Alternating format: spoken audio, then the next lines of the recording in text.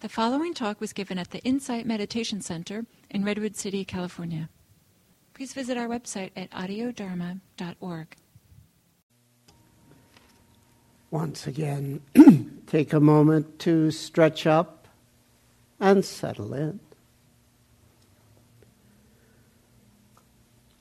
And riding on the momentum of the work we've done before, bring your attention to the breathing process. We know that the attention will wander, gently return.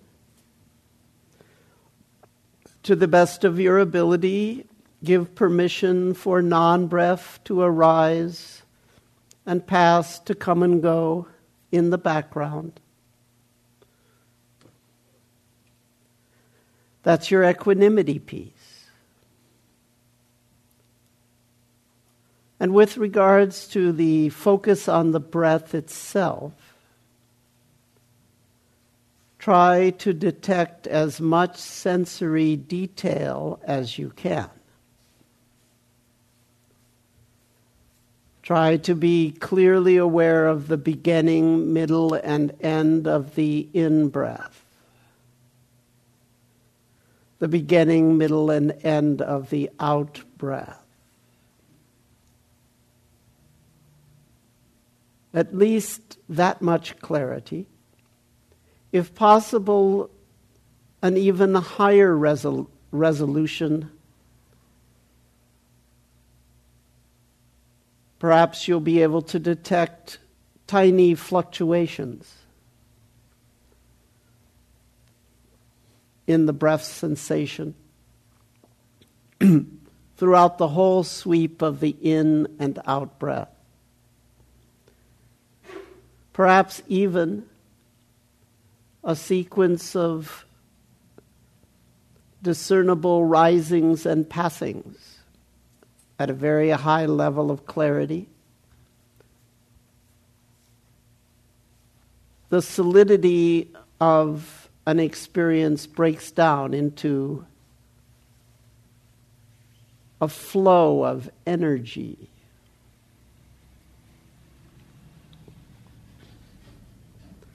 You're so engaged in the knowing that there's no time to fixate the knowing into a something, which might be described as escaping into an experience.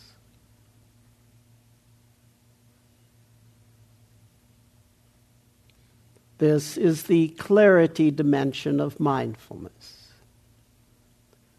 The concentration stabilizes your attention. The equanimity allows things to flow in the background. And the clarity is a kind of knowing the object to death. So engaged in the activity of knowing, meaning sensing, that there's no time to fixate the thing known into a thing. So it becomes a flow of energy. You may not be able to have that degree of sensory clarity at this time. That's okay. But it's something that can gradually be worked towards. It can happen locally at the tip of your nose. It could happen globally over your whole body, or even over all of sensory experience.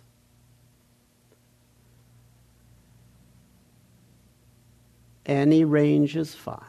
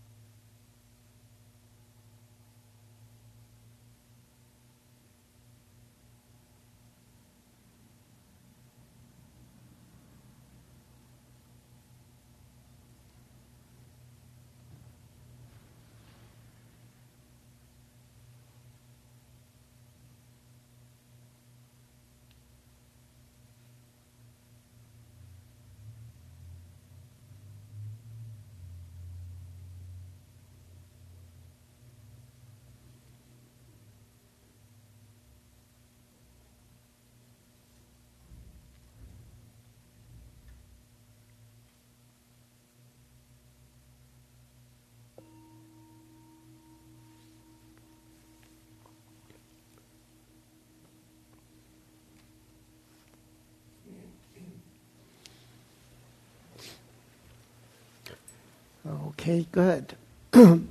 Take a couple minutes. If there's any other questions, comments, reports, and so forth, we can talk a bit.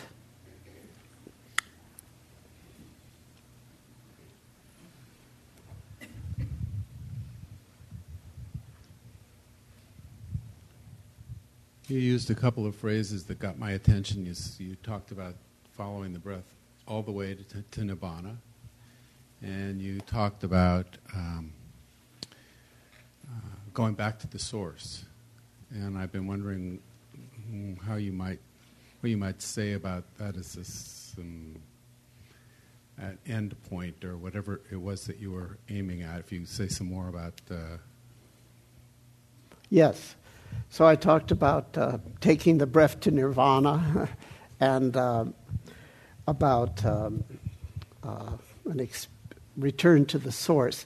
Now, return to the source is just my private poetry language. Doesn't mean anything more than just a way of saying something.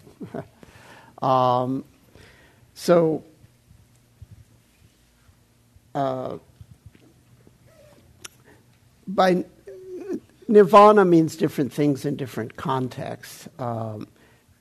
Strictly speaking, it's complete enlightenment. Okay, that's a pretty far off goal. Okay, but the first tastes of enlightenment, which are cessation experiences, brief experiences of cessation. That kind of thing is actually feasible for the average meditator. So when I was saying things like that kind of thing, I was talking about essentially what happens to an ordinary experience when you bring maximal completeness to that experience. So that was not rigorous Buddhist scholastic language that I was using. That was more my own personal poetic language. Excuse me. So I mentioned that the way I like to use words, the word completeness, the adjective, measures how much concentration, clarity, and equanimity you have with regards to a given experience. So there is a certain maximum completeness, and that can happen with any sensory experience. And we gradually work our way up to being able to at least occasionally have maximally complete experiences. Now, once again, I have to apologize. This is one person's private language. One of the things I've noticed is that we teachers tend to develop our own private languages. And that's good because you want to have an experience to talk about. But then when you have an experience to talk about, you have the struggle of how am I going to talk about it? And different people are going to come up with different languaging. So this is just one person's idiosyncratic language, not to be taken to mean anything else than that. So you could take any given experience, big or small, and there's a certain cutoff point, a certain critical mass of concentration, clarity, and equanimity. And once you exceed that critical mass, that ordinary experience becomes extraordinary. And when I was talking about an experience of return to the source or nirvana, okay, I didn't mean like complete and total enlightenment, you're an arhat, okay. I meant your first taste of total mindfulness with something. So once you pass the critical point, the critical value of completeness, the way you know it is that ordinary experiences become extraordinary. In what way? Well, therein lies the rub. Can I describe to you in detail in what way it's extraordinary? Sure. Will it make a whole lot of sense? Well, that's another issue. The way you know that you have reached maximum completeness with any given experience, however big or small, including the small experience at the tip of your nose or the big experience of your entire mind and body, the way you know is that it's paradoxical. It is both maximally sensorially rich and at the same time minimally a thing anymore. So it's todo y nada. It's everything and nothing as a single thing, as a single experience. Now, I know that sounds very strange, but I can give you an easy to follow example with walking, and then you can extrapolate upon this example to any experience, including breath or the sense of self. So let's say I want to be mindful of my walking, and let's say that each step takes 1 second. And so when I move the right foot, I clearly know right foot. When I move left foot, I clearly know left foot. So how many clear moments of perception are there per second right now in that formulation? There's one clear moment of perception per second. Let's say I want to have a more complete experience of walking. So I will be aware of the beginning, middle, and end of I'll be aware of a lift, swing, and a tread on my right foot. Lift, swing, tread on my left foot. So now how many clear awarenesses are there per second? There are 3. So it's sensorially a more complete experience. Now let's say that I can be aware of the beginning, middle, and end of the lift, the beginning and middle and end of the swing, the beginning and middle and end of the tread. Okay? Were you counting? How many per second is it? It's 9 now. You see, if you have a background in math, you can guess what's the next number. What's the next number in this? 27, because it's powers of 3. This is a simplification. It could be powers of 10 or whatever you want. It's an exponential function in this particular modeling. So each time you divide it finer, you're detecting more and more details. So there's more sensory clarity. So there's more sensory richness. Now, let's look at it from a different point of view, which is actually related to the equanimity piece. If I'm going to be clearly aware in each second, then what's the longest period of time I can fixate any piece of that awareness? I have to be present for the next awareness in 1 second, right? So I can't hold anything longer than a second. If I do, I won't be able to be present in the next second. Now, if I have 3 clear awarenesses, what's the longest I can fixate or hold or coagulate or reify, which means thingify? What's the reify? It's just a fancy Latin word to make a thing out of.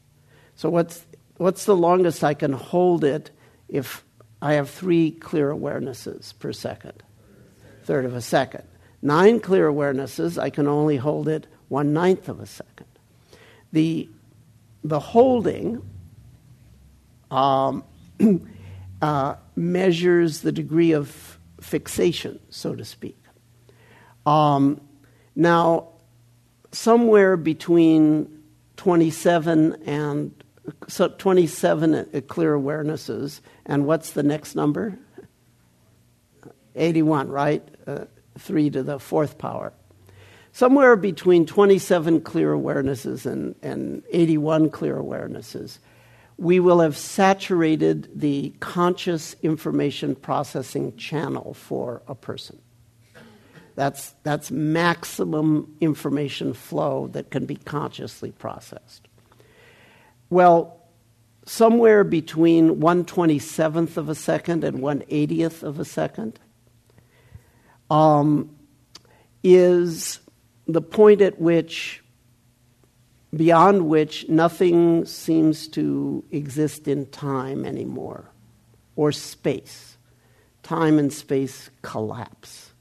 Because your interval to fixate the time-space volume of the experience is getting smaller and smaller and smaller. So exactly at the point when it becomes maximally sensorially rich, it also becomes minimally sensorially something. And that's why the common word that's used in the Buddhist tradition is emptiness, or nothingness. Now, if you can have that experience with the breath or with walking or with anything, that's fantastic. If you can have that with most things on a consistent basis in ordinary life, we'll say you're enlightened. That's feasible. That's feasible.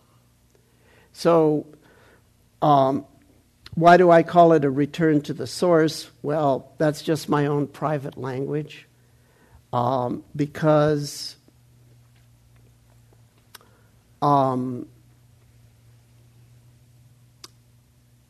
the experience dissolves into vibratory and expansive contractive flow.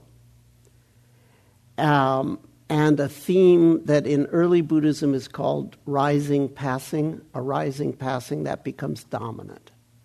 And then but then you come to realize that to see clearly what happens in each moment of arising and what happens in each moment of passing. And you realize that each arising is exactly the same, and each passing is exactly the same. And where things go to is where they come from. If you want to call it pure consciousness, that's more the Hindu model. There is the true self behind experience. If you want to call it emptiness and nothingness, that's the Buddhist model. There is no self behind experience. The intellectual formulations are exactly the opposite, but as far as I've ever been able to tell, the experience is identical. Confusingly, annoyingly. But it can be described either way. So it's just, the source is just nothing. But nothing is inherently unstable. And it polarizes. Taoists have the same thing. The Kabbalistic Judaism has the same thing. Chesed, Gvura, Tzimtzum, Wuji, Taiji. Similar formulations have been discovered many, many times. So anyway, that by the source, I just mean the nothing known to the mystics of all traditions, and described as whence we come and whither we return moment by moment, and also whence the surrounding scene arises and whither it returns. The self and the scene are born and die, time and space, born and die, moment by moment. Now, so that's the kind of thing I was talking about. And you can have that in your breath, or in a breath sensation, or a walking sensation. Of course, if you have it in your breath enough times, it's going to reach out and grab everything. And then that's going to lead to a stream entry experience. Or state or something. A stage, I guess you'd say. Yeah. So, sorry for the weird personal language. Yes. Yeah, go ahead. I have a question about the method that you suggested we use in the last meditation. Awareness of the breath is the concentration, and then the other experiences arising is where equanimity is practiced. What I discovered was happening for me was I was aware of the breath, became aware of other experiences coming and going, but I have a habit of noting, and so I began to note the other experiences while I was trying to be aware of the breath. And I'm wondering if that is a useful or not a useful thing to do. Okay. If there's anything I love, it's clarifying stuff. But that can become sort of tiresome, okay? Because it takes a little while to really to learn how to say what we mean. So noting is just an English word. Personally, I do not, this is just once again my private language, I do not use noting and labeling as synonyms. Okay? The labeling of a sensory event, sound, thought, rising, passing, that's a word or a phrase sometimes that you would think to yourself or say out loud. I call that a label. The noting is, for me, something different. The noting is a clear acknowledging and an intent experiencing of something, often in a rhythmic way. The label, for me, is an option within the apparatus of the noting that you can either do or not do. If you read my essay, What is Mindfulness?, there's a whole chapter about noting. So, first of all, I think it's important to realize that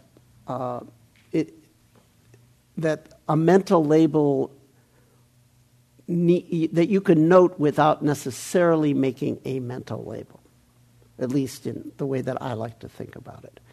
So I have to be sure that you understand that for me personally, noting and labeling are not synonyms.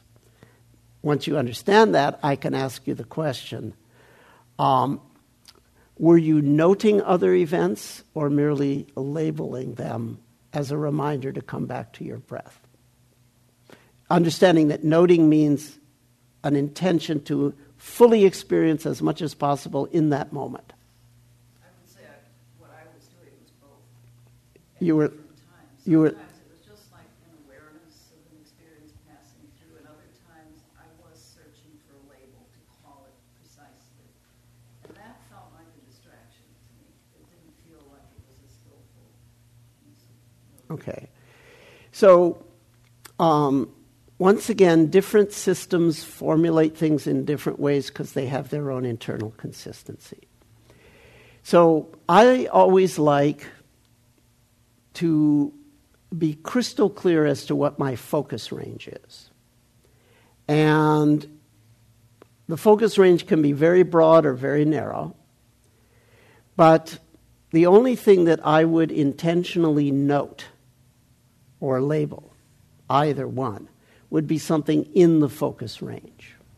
So if the focus range is the breath and you want to note, you want to use the label in and out, okay, or rising, falling.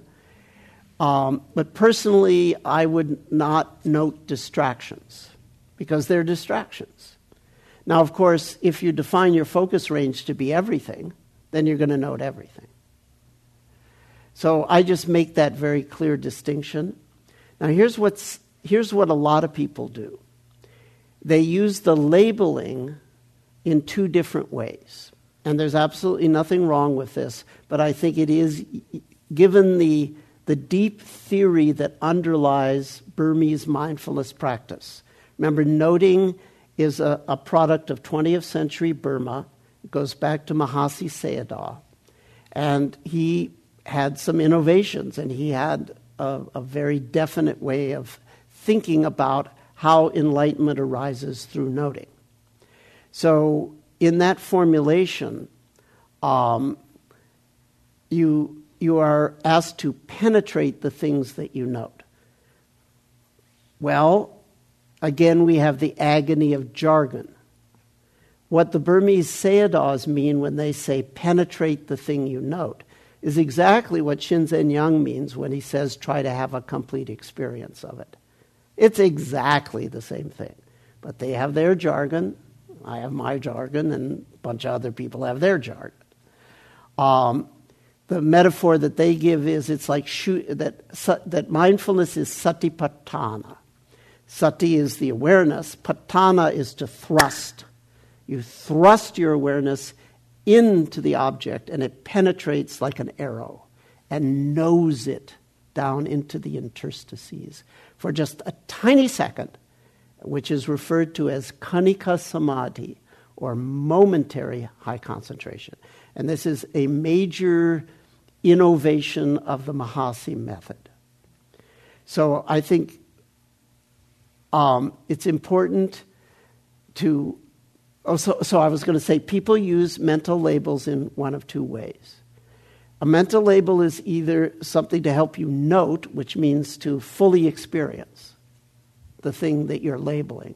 Or a mental label is a reminder, oh, that's just a sound, get back to the breath. Oh, that's just a thought, get back to the breath. That use of labeling I call dismissory labeling, as opposed to penetrative labeling. Now, you can do whatever you want to do because you now know, according to me, the right way to meditate. However, in my formulation, if you label it, you're trying to know it. You're trying to have a complete experience of it. So, if you want to extend your gochara to be breath plus whatever else comes up, then you could do it that way. Or you can say, I'm just going to ignore that stuff and not label it even to dismiss it, but just stay with the breath. And these are all just strategies that work well or not well depending on various circumstances. So did that address your question? It's obvious we have to form an intention and make some choices. Yeah, that's right. Great. I know you warned us about this, but I found myself very sleepy and dreaming some after lunch. And I wonder if you had some suggestions as to effective ways for dealing with sleepiness. Effective ways to dealing with sleepiness. Boy, I've never been asked that question before. Or maybe I get asked that question every day of every retreat for the last 45 years. So I will give you the really quick answer, and then I'll give you the somewhat quick answer. The really quick answer is to go to the internet and look up Shinzen Young's blog called From Fuzz to Buzz. That's the really quick answer. Now I'll give you the executive summary of what's in that blog, which summarizes pretty much that 45 years of teaching experience. Okay, so here it is. It's going to come fast and furious, but hey, you can read the book if you don't remember all the details. So the way I like to think, this issue, of course, comes up over and over again for everyone. So there is an objective side to sleepiness, and there's a sensory side to sleepiness. The objective side to sleepiness has two parts: loss of clarity and wilting of the posture. That's in the objective world. You've lost clarity and your posture is wilted. At the extreme, your eyes close even though you're trying to keep them open. And at the extreme, you get what I call the Zen lurch. So we'll call that the objective side of sleepiness. Loss of clarity and the wilting of the posture. With regards to the objective components, I would encourage an attitude of fight with that, fight against that. Over and over again, straighten the spine, force the eyes open if need be, and struggle to get back to some semblance of clarity. And at some point, it's going to feel like you've got two battleships hanging on your eyelids, okay? U Pandita, who some of you may have heard of, who's sort of the grand old man of Burmese Mahasi Vipassana, his metaphor was that the sleepiness is it's like a bat that just hangs there upside down, a disgusting, it's just there, and it just won't move. Okay, so over and over again, you straighten your spine 1,000 times, 10,000 times. You just fight against it. You try to reestablish posture. You force your eyes open over and over and over again. If that's all you can do, that's already a powerful training. If, in addition to constantly working with the posture, forcing your eyes open, straightening the spine, settling in, stretch up, settle. If in addition to that you can have some degree of equanimity with your situation, that's also fantastic. Okay? But, so with regards to the objective side, once again, loss of consciousness and the wilting of the posture, try to fight against that. It's hard to believe, but just like lifting weights, you get stronger. You can develop clarity muscles by exercising. It's a sweaty workout too, okay? It's hard work, but you can eventually improve your clarity muscles quite dramatically, so that, in fact, even as you get sleepy, your posture doesn't wilt, and you don't lose clarity. But it takes years. It actually takes years to develop those clarity muscles. I'll tell you an interesting story by way of inspiration to show you that, in fact, you can, by fighting against the unconsciousness and by working with the posture, that you can dramatically change with time. So this is a story that took place way back before mindfulness was the hottest thing going everywhere. Okay, this took place in the 70s, mid-70s. Actually early 80s, very early 80s is when this happened. So I had a little center in Los Angeles. Actually, there's at least one person in this room that remembers those days that was there. I had a little center in LA. And we didn't have many students, just a handful of students. I had plenty of time on my hands. And this person came to the center, and he was an older person.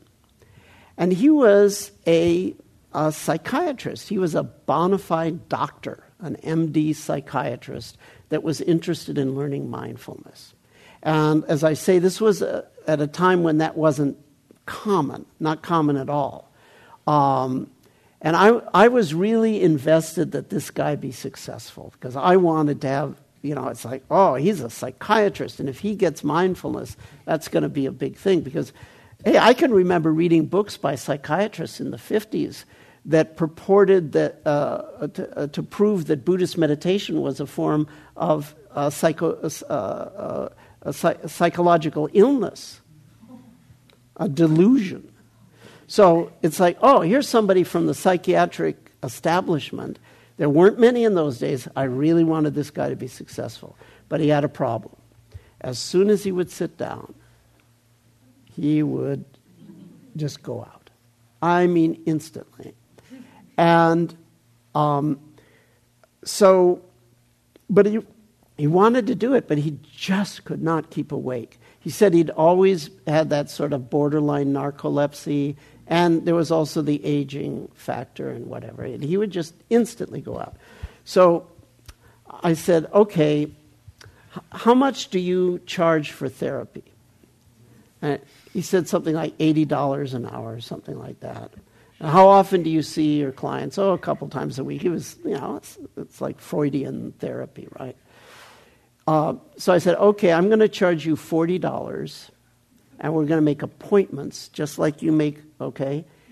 And I'm going to be here for the next year, once a week. So I normally, Buddhist teachers don't charge, but I knew that if I was going to commit to a year of being with this guy, I needed to have something to motivate me to make that kind of commitment. So what I did is he would sit down and we'd start to meditate together. I'd observe him. And sure enough, in 5 seconds, this would happen. And I'd say, okay, open your eyes and straighten your spine, and now return to the technique. And then 5 seconds later, then open your eyes, straighten your spine, return to the technique. I was a human biofeedback device watching his posture. Now, you know what you can get now? You can get a dealie to put on your ear on the internet. Have you seen this? What are they called? There's a cute name to it. But when it's for driving a car, so it's when, remember, objective, posture wilts. So as soon as your head inclines, it gives you an auditory signal to wake you up. Now, in the old days, what Buddhist meditators used to do, you can even see this in some of the old pictures of meditators from the Tang Dynasty. They would put a little weight on their head like this. And then if their posture wilted, it would, fall into their lap and wake them up. Or there was the edgier version of that, literally the edgier version, which was to do it at the edge of a cliff. We do hear stories of that. So, long story short, by the end of that year, no more wilting, okay?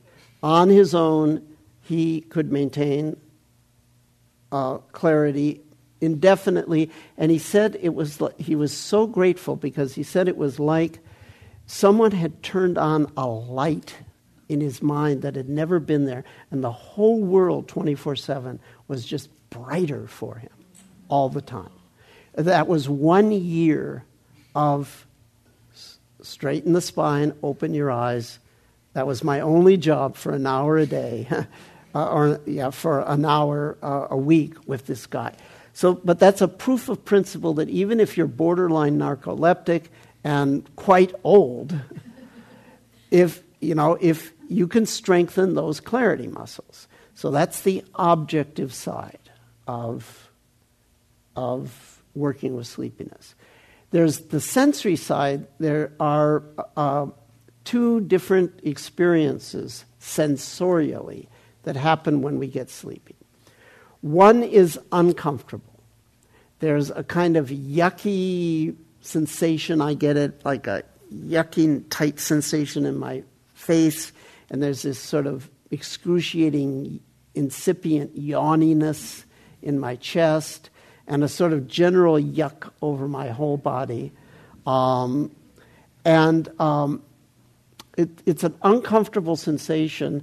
Of course, being a body sensation, it doesn't have words.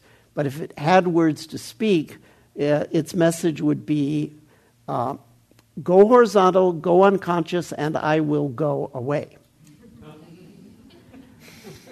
Now, that's an uncomfortable physical sensation.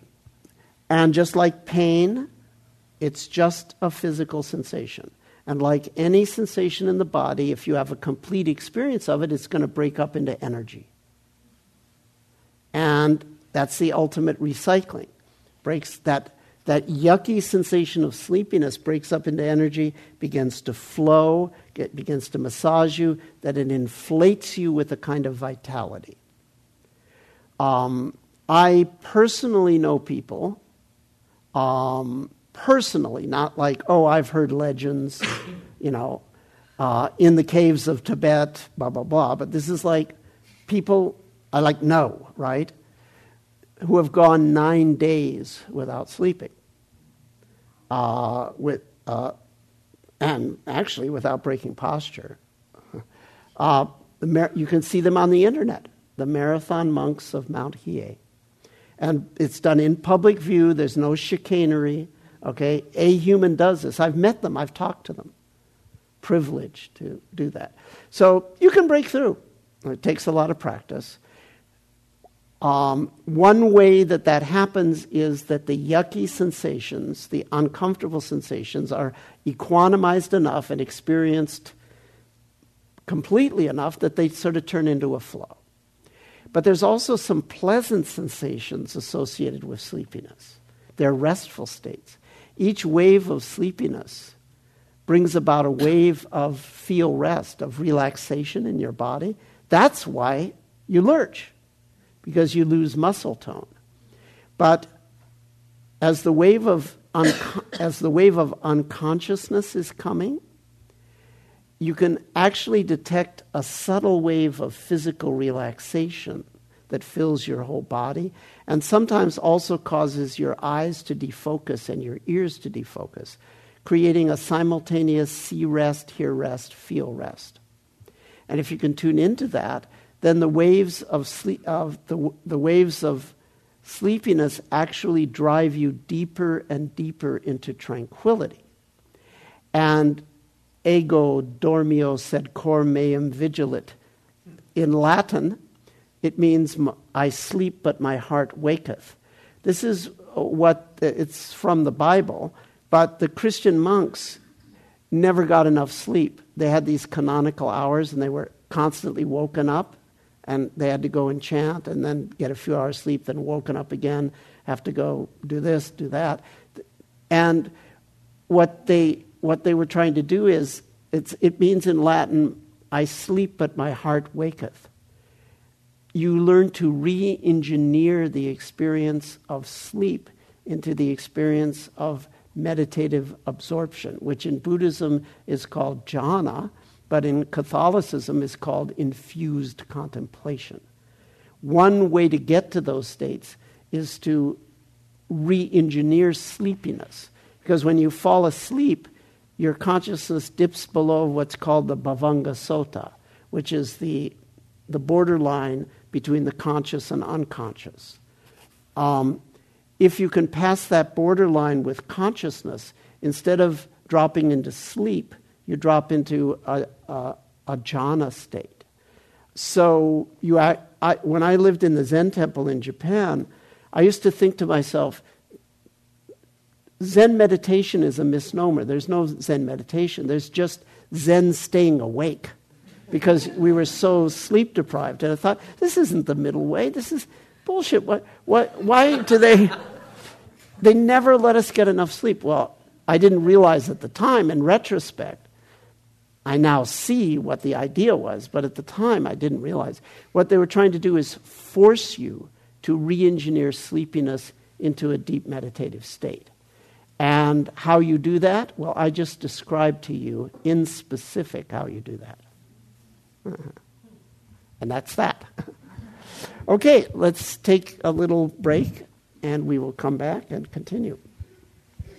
Just use the washrooms and so forth. Your discussion just now was very interesting. I have an experience that I've never really gotten an explanation